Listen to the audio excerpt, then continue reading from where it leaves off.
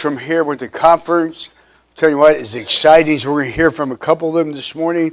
Ryan's going to come. Kurt's going to come. Let's give them a hand as they come this morning.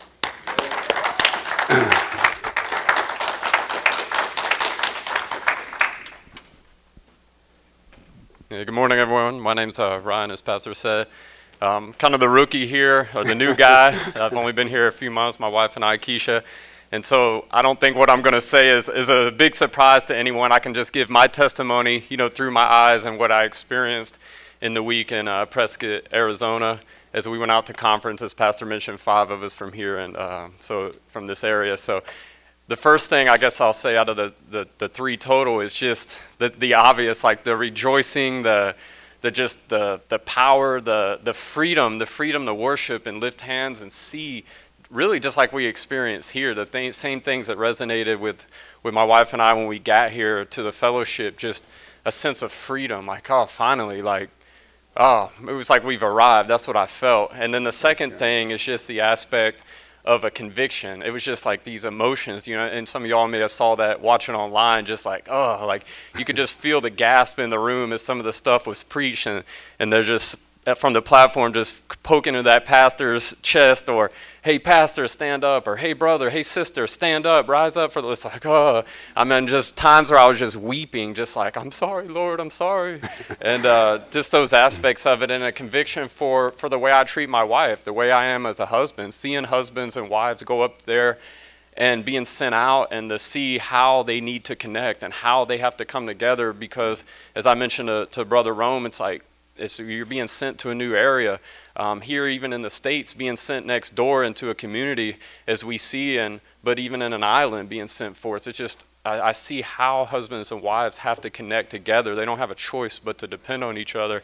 And it's just amazing. And the third thing, and the final thing, and I'll sit down, is the aspect of just understanding for myself, being the rookie, being able to have an opportunity to see the heart of our pastor, to get to know our pastors and leaders, and in the times where I got to see them more and understand and appreciate and hear the stories of Pastor Wayman Mitchell and the vision, and put faces to names, and Pastor Greg, and just see the dynamics of it. And I've been trying to figure out, some of y'all are like, yeah, it's a great fellowship, I get it. And I like how Pastor Greg said we can be replaced, like, don't think we're good. But what I've realized this last week is that it's biblical. It isn't an aspect of, it wasn't like Pastor Wayman Mitchell was like, oh, well, does this work for you, God? This is my vision. Does this line up with you? It was like biblical.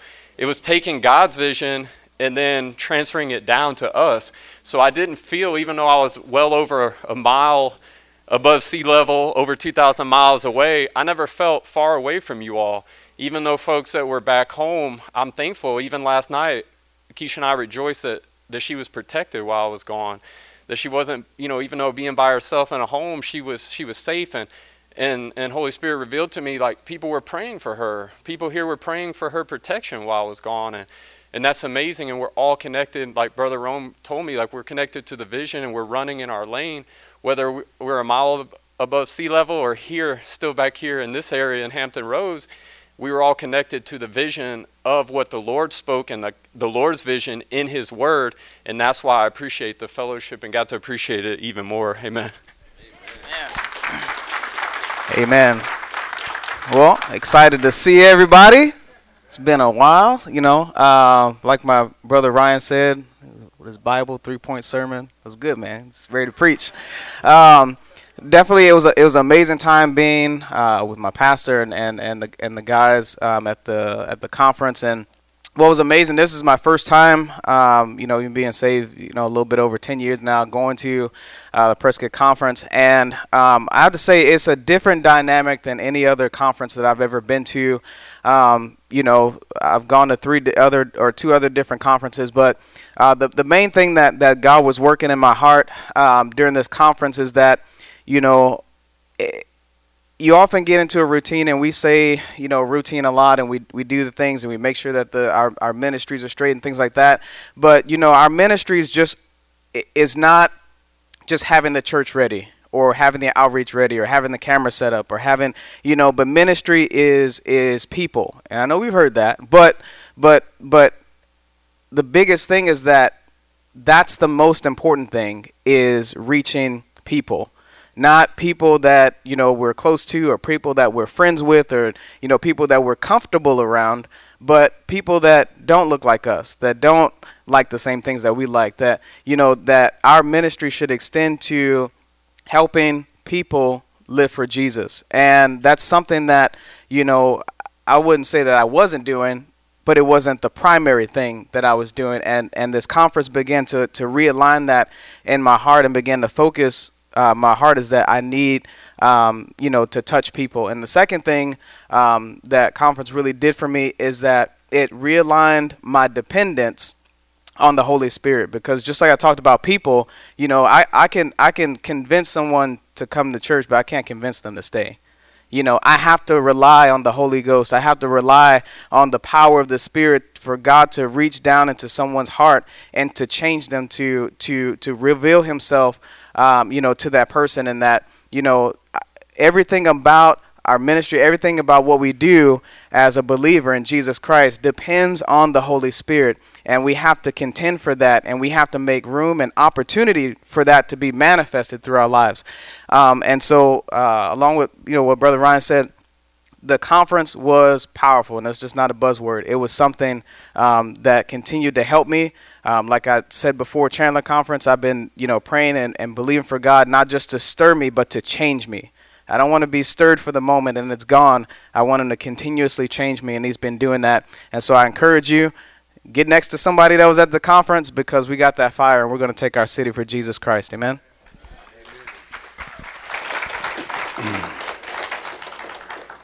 Amen. So next year you get a chance to go. We're going to try to make it every January. I encourage you to go. Amen. So just got one more important announcement from here. Amen. So, our church, we're about 100 people. And we got a lot of staff here for 100 people. So God's been dealing with me for a while now just to kind of get things in perspective here. We got Pastor Andre here, Pastor Dion, Pastor Wayne, then myself. So for 100 people, we're way overstaffed. We got just a lot of staff. So God's been dealing with me about just downsizing it, really kind of get it in order where it needs to be here as far as leadership. So there's going to be a change here. That one change, I've asked Pastor Brooks to not step aside as the assistant. So what he's going to be doing here now, he's not going to be the assistant, but he is going to be a preacher out of here, like for our baby church. There's anybody else that needs preaching, he is available to do that. And I'm going to make that available to other pastors. They call me, so he didn't do anything wrong. So they'll say, what did he do wrong? He didn't do nothing wrong. They were a great blessing here. There's still going to be a blessing here. I've talked to him. He's a big boy, right? He's a big boy. He's still your brother. You're still your sister. You're going to love God, serve God here. So all of that's still in place. So we got Pastor Howard and Pastor Nickerson still on staff. So what I'm going to do, I've asked Pastor Howard to just expand his role. He's already over the follow-up and people and stuff. So I've just asked him to fulfill the role to be the assistant as well. So all the weight's going to be on him. So I know it's going to be difficult at first, but we get through it. We're big people, right? We love God. We're big people. We're going to keep going for Jesus, keep going on. Pastor Dre still got destiny. He's still a good man, loves God. And so we're going to get through all this together. But just to be honest, we just 4 pastors on staff, church this size, is overkill. Now, I was hoping our church would grow to 200, 300 people. When we brought him on staff, it just didn't happen.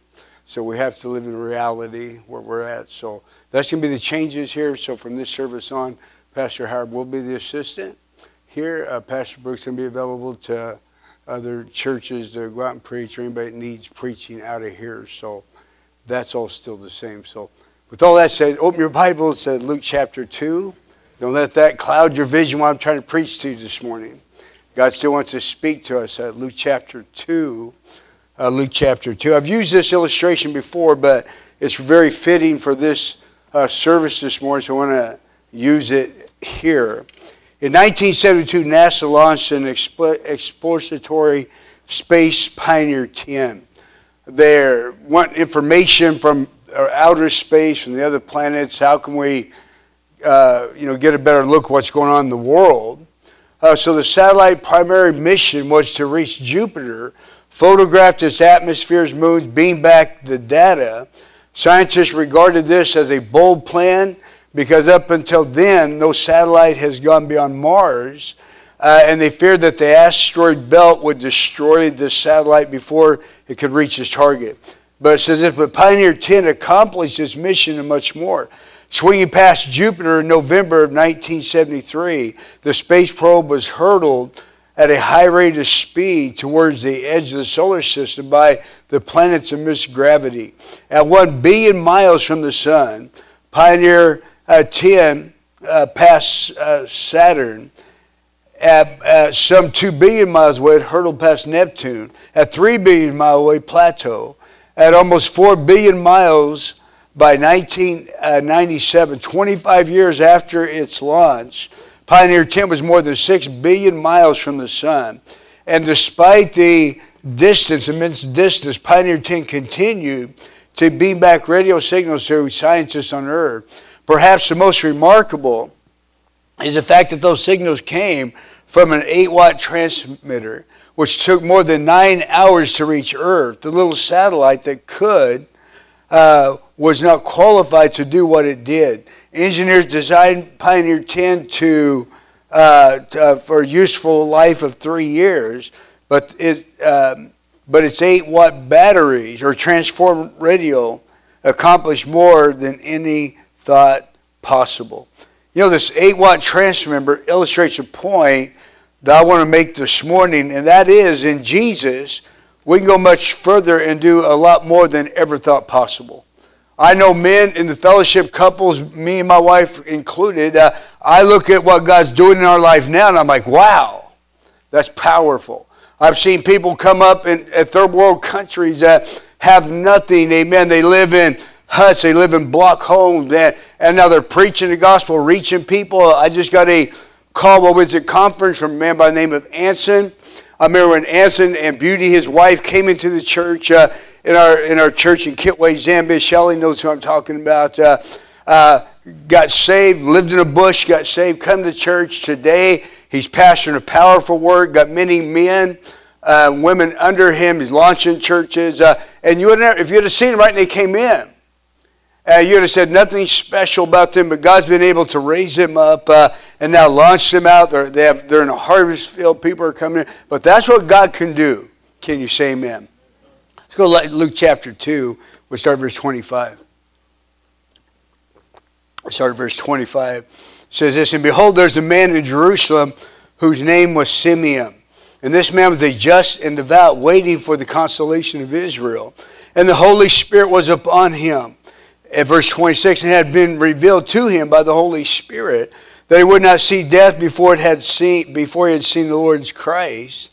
And it came to verse 27. So he came by the Spirit into the temple, and when the parents brought in the child Jesus to do for him according to the custom of the law, he took him up in his arms and blessed God and said, Lord, now you're letting your servant depart in peace according to your words. Verse 30, for my eyes have seen your salvation, which you have prepared before the face of all people, a light to bring revelation to the Gentiles and to the glory of your people Israel.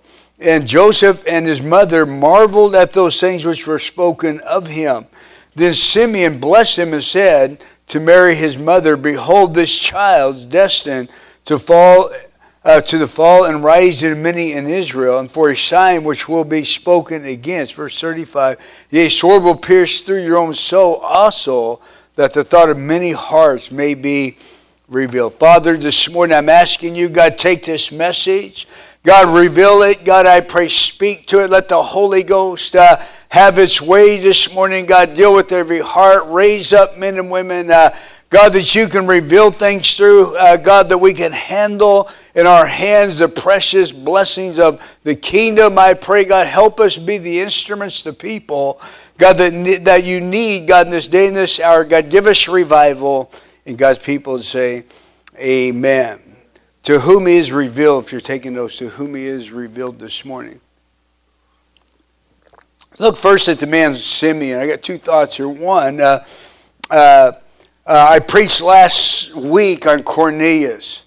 how his faithfulness in prayer and giving, the Bible said, became a memorial before God. So what this man did, how he lived, his faithfulness, his giving, his prayers were so impressive to God, it built like a memorial. There's something built in heaven, so every time God looked over, there was something established from this man's life that reminded God of this man, but also moved God, triggered God to do other things. How he lived triggered God to move supernaturally. Peter has a vision of a sheep bound by four corners, filled with all kinds of four-footed creatures, the Bible says. But this all comes from Cornelius' life, amen. So God, a vision appears to another man. As Peter sees this, God's involved. Rise, Peter, kill and eat. You know the story. God, I haven't ever killed anything unclean, eaten anything. And God said, listen, this is another... That's not what I'm telling you to do. We know that God's opened up world evangelism. Peter gets that revelation. But this all comes from man Cornelius. He's praying, believing God. And because of that, God does all these other things. This week, I want to follow up on that and look at a man by the name of Simeon. Because listen, our names and what we do in life can touch God, touch the kingdom of God, and cause a response from heaven. How many believes that?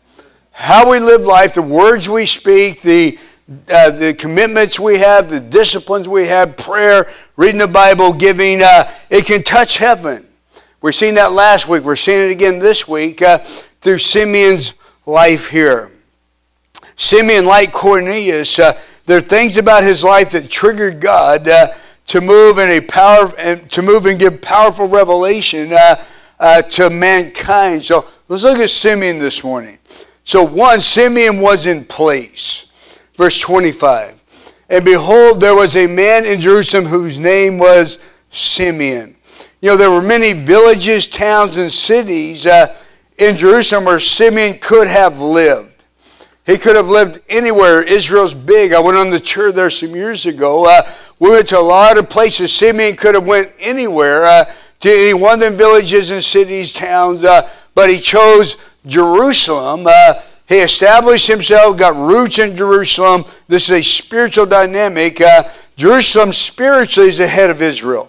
If you go to Israel, you can talk about other places, Bethany, you can talk about Nazareth, but everybody's interested in Israel. Israel is the spiritual head of Israel, or Jerusalem. So as you go into Israel, you mention Jerusalem, everybody knows where it's at. There's all these spiritual attributes in Jerusalem as well, but he could have chosen anywhere, but he put his roots in Jerusalem.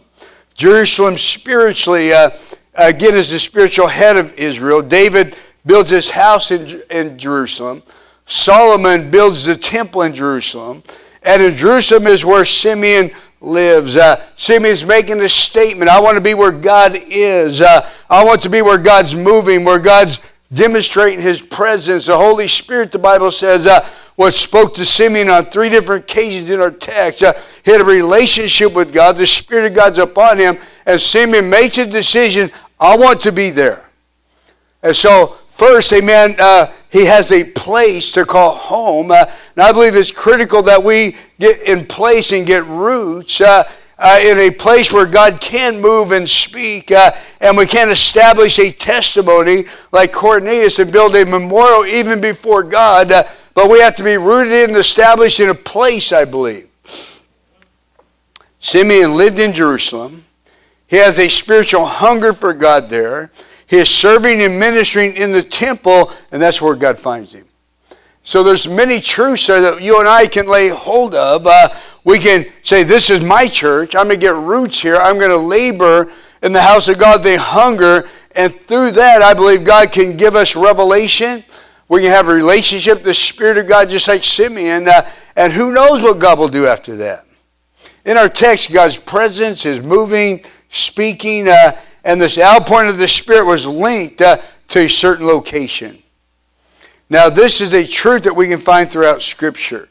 In the Old Testament, men of Israel were commanded by God to come to the temple in Jerusalem 3 times a year. Now, it doesn't matter where you live. If you have an inheritance over here, that's fine. But 3 times a year, that's how they did business back then. 3 times a year, all the men were commanded by God to make the journey to the temple of God in Jerusalem. This was spiritual. This was critical for every family, every man. This was a command. There's a certain location. You couldn't just go down the road and find a corner and do your spiritual activity there. God said, no, you need to come back to this temple in Jerusalem.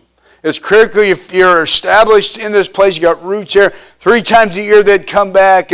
So 3 different times a year, as you look down the different roads that's leading into Jerusalem, you would see a man, and behind him would be probably his servants with camels and oxen loaded down to bring an offering to the house of God. But this was established in them.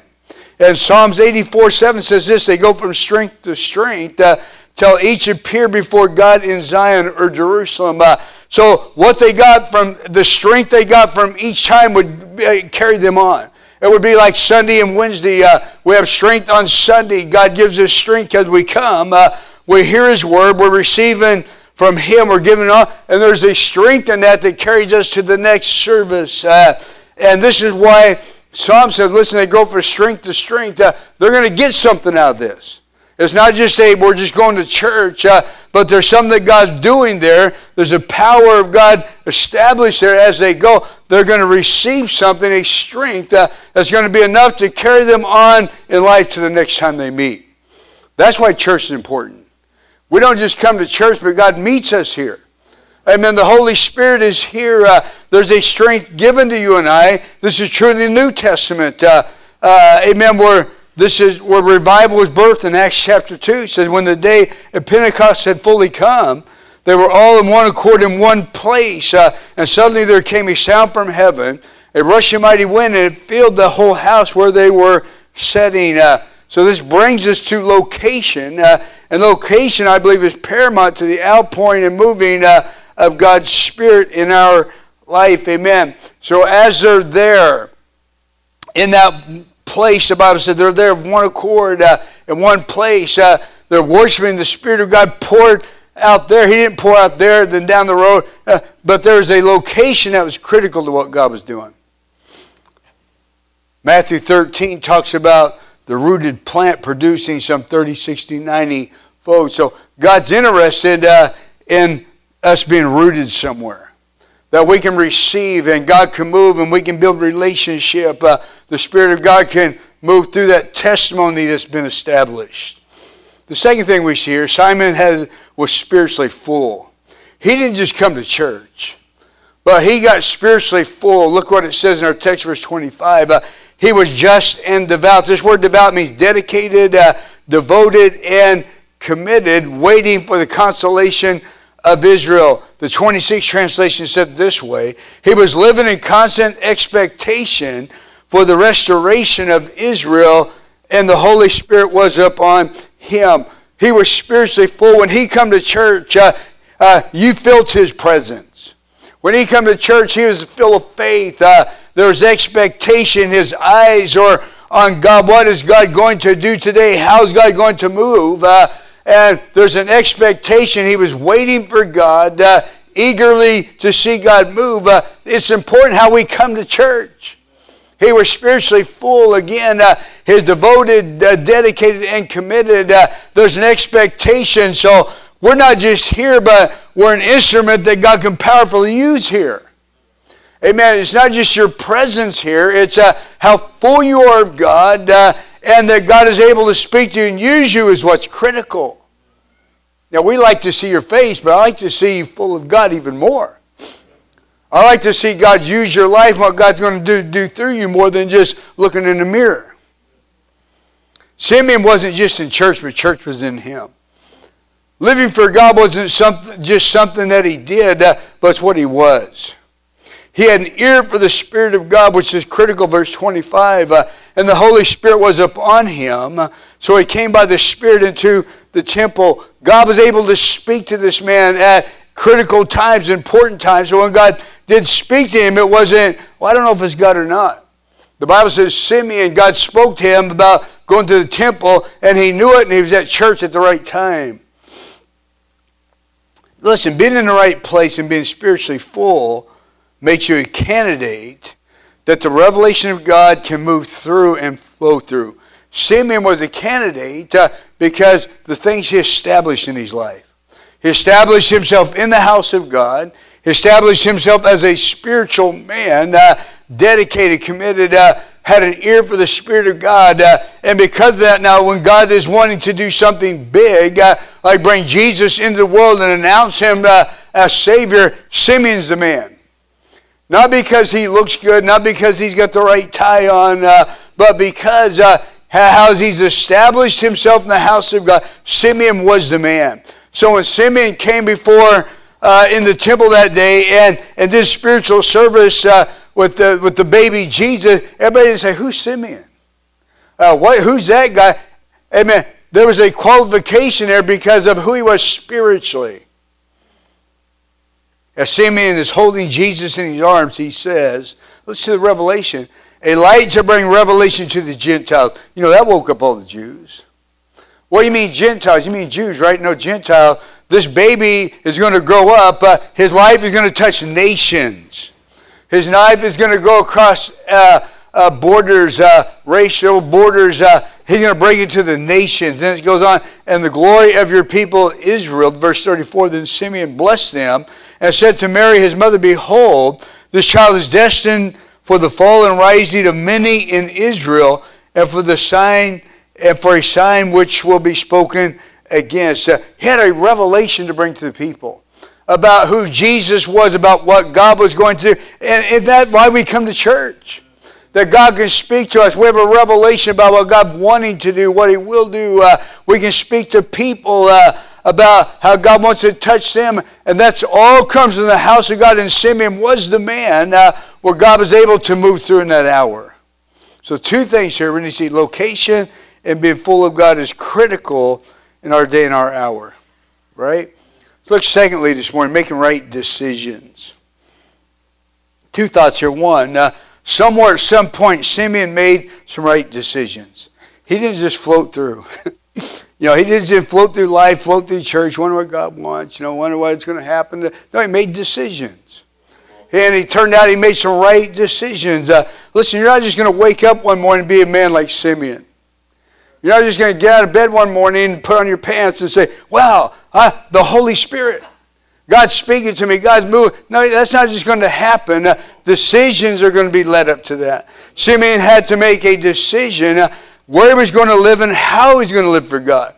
I'm going to live in Jerusalem. I'm going to live as a dedicated, faithful, full of the Holy Ghost type man. He makes decisions. I'm going to be in Jerusalem. You're going to see me in the house of God. You're not just going to, I'm not going to be a hit and miss. I'll be here Sunday, but I'll be down the road next Sunday. Maybe I'll come here. No, he was in the house of God.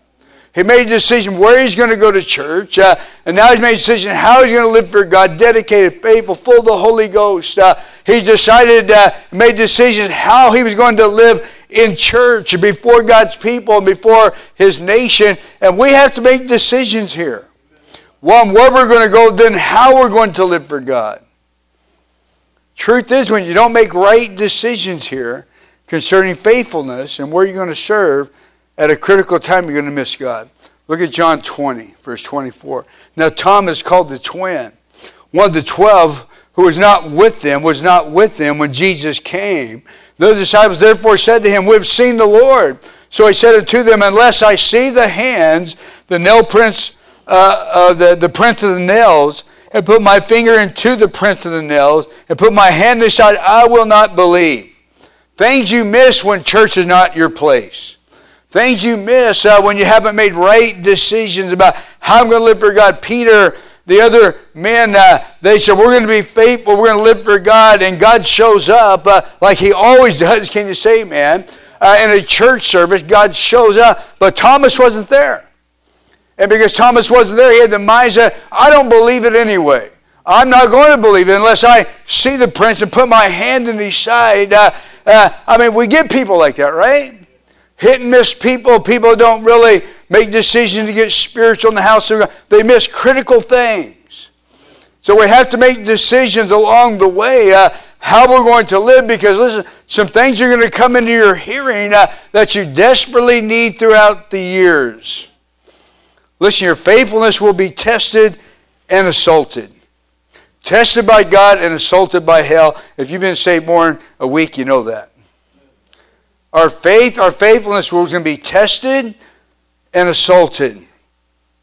Tested to make you stronger and assaulted to make you fail. Look at Exodus 15, verse 22. Then Moses led Israel from the Red Sea, and they went to the desert of Shur. For 3 days they traveled in the desert without finding water. When they came to Marah, they could not drink it because the water was bitter. Verse 24. So the people grumbled against Moses, saying, What are we to drink? Then Moses cried out to the Lord, and the Lord showed him a piece of wood. He throws it into the water, the water became sweet, and the Lord made a decree and a law for them, and there he tested them. So Marah was a place of testing and assault here. Verse 25, God tested them. When things get difficult, God will sometimes use them as a testing point. Listen, we run into our own difficulties in life. Listen, they're thirsty. They're 3 days into this wilderness. They're thirsty, but now they run into a test. There's water there, but they can't drink it. They drink it, it's going to be poisoning them. They're going to die. 3 days without water in the desert. Marah is a disappointment. It's a letdown. It's a testing place. God wanted to know what they would do in this time of struggle and difficulty. What are they going to do in this time of testing? Will they cry out to God? Will they believe God? Will they stay in place? Will they trust Him? God watches to see what we do when we're tested. Would this draw them closer to God, or would this put distance between them? I've seen it. People go through things and no longer are they praying. No longer are they fellowshipping. No longer are they doing what they should be doing, but there's distance now. That's not the right answer. This is a testing place, and God is testing them to see what is in them. Marah is also a place of assault. Look at verse 23 of Exodus 15. So when they came to Marah, they could not drink its water because it was bitter. So the people grumbled against Moses, saying, What are we to drink? This word grumble means to protest, object to, gripe, and complain. When you don't like something, the devil says, just protest it. That's what we're seeing today, right? All these protests because we don't like something. And I understand there's a time for that, but not in the house of God here anyway. They're griping, complaining, griping because this water is not what they wanted. They can't drink what they want to drink. So now it's a gripe coming to church. Let's protest what God's doing. Let's protest the man of God. Let's complain. Let's start a complaint group. That's not the answer. Grumbling against pastor in the will of God is never the answer. Amen. We can use that as a test. We're going to grow from this. Second thing we see here, decisions you make today gives direction for your life tomorrow. Your life today is because of decisions you made last month and last year. Because you made decisions to be faithful to God, love God last week, last month, you're okay today. But how many are suffering from decisions they made last month? Simeon being used by God in such a powerful way as a result of decisions he made in his life. Simeon made a decision as to where and how he was going to live for God. And that was tested, that was assaulted, but he kept his heart right. And because of that, he is where he is that day. He's in the right place, spiritually he's right. So when God wanted to move, he's the one. We're at a conference, and it seemed like at the end of the third sermon in the morning and at night, God would always move in prophecy. So as everything's kind of dying down, I believe the Spirit of God is looking for someone that He can prophesy through and give a word through. And I'm watching these men and women as they gave, as they spoke in tongues, others gave the interpretation. They're just common people like you and I. They didn't have wings on, they didn't have a halo. They're just common people that God found. I can move through them, and their decisions that they've made, not just that week, but in life, brought them to that place. God said, I can move through them because 1 Timothy 6:12, Paul tells Timothy, fight the good fight of faith. How many know it's a fight sometimes? Keep your heart right. Keeping to decisions you made. Doing what's right. It's a fight sometimes. Paul could have used other words. Just sing your way through. But he didn't. He said fight. Because there's a reality in your Christian life. You got to put on the gloves. You got to fight off the assaults. You got to embrace the strength that comes through a testing, but you got to fight off the assaults. Listen, how and where we live for God helps you in a good fight. It's like being a skilled fighter and not a skilled fighter. If you've ever seen boxing before, you can tell who's skilled. If an amateur, if I got in the ring with a box, I would be dead in a minute, and everybody know why. He didn't train, not skilled. He get beat up bad. Same is true spiritually, okay. Paul says fight. And when we live for God, we make right decisions. We make decisions to lock ourselves in and receive from God. There's a grace of God in that. And when we're in time of assault, listen, we get in the ring with some confidence. We can throw some blows that matter. Look thirdly at God's reward. Two thoughts we see in our text. One, God's reward is always bigger than our labor. Luke 6:38 says, given it shall be given to you, good measures, pressed down, shaken together, and running over will be put into your bosom. We've heard the old saying, you can't outgive God, and how many knows that's true? There's all kinds of examples throughout Scripture. The 5 loaves and 2 fishes feed 4,000 men besides women and children, maybe 15 or 20,000 people there. This one boy surrenders his little, and this great big need is met. 1 Kings 17, the widow of Zarephath gives her last bit of oil and meal to Elijah. Verse 16 says this, the bin of flour it was not used up, nor did the jar of oil run dry, according to the word of the Lord, which he spoke by Elijah. So we're talking about God's reward. God's a lot bigger. God's got the bigger shovel, in other words. So God's reward is a lot bigger than what we give. Mark 14 is another one. Mary breaks a jar of very expensive perfume and pours that perfume on Jesus' head. But verse 9 says this, and Jesus said, I tell you the truth, wherever this gospel is preached out the world, what she has done will also be told in memory of her. So we're going to see in our text, Simeon does this little thing, simply said, dedicating my life to the house of God, dedicating his life to a place, becoming spiritually full. He's dedicating all that he is. And God takes that little bit of life to that person and uses it to touch the world. Think about Simeon. We're still talking about him today, what he did, how his little life, we're little people, amen, compared to God. God takes his one little life and is still touching the world, and that's how God operates. Verse 26, Simeon's reward is greater than he could ever imagine. It says it has been revealed to him by the Holy Spirit that he would not see death before he had seen the Lord's Christ. So here's Simeon. He makes a decision where he's going to be, how he's going to live for God, and the Spirit of God meets with him and says, you're going to be the first one to see the Lord. Not only that, you're going to introduce him to the world. Imagine, that's big. We're not just going to preach about it, but you're going to do it. Simeon got to see Jesus and also usher Jesus, his calling, his ministry to the world. Imagine being in that service that day and he prophesied and he's holding this boy. Listen, this little boy is going to touch all the Gentile nations. Salvation is going to go outside of these 4 walls, across these borders and nations. And imagine, that's heavy hitting there. This little life is used in a big way. That's what God does. Saying a life laid down for Jesus always impacts others. We're not here for ourselves. We're not here just to get spiritually fat. We're not here just to bring glory upon us. We're here to serve people.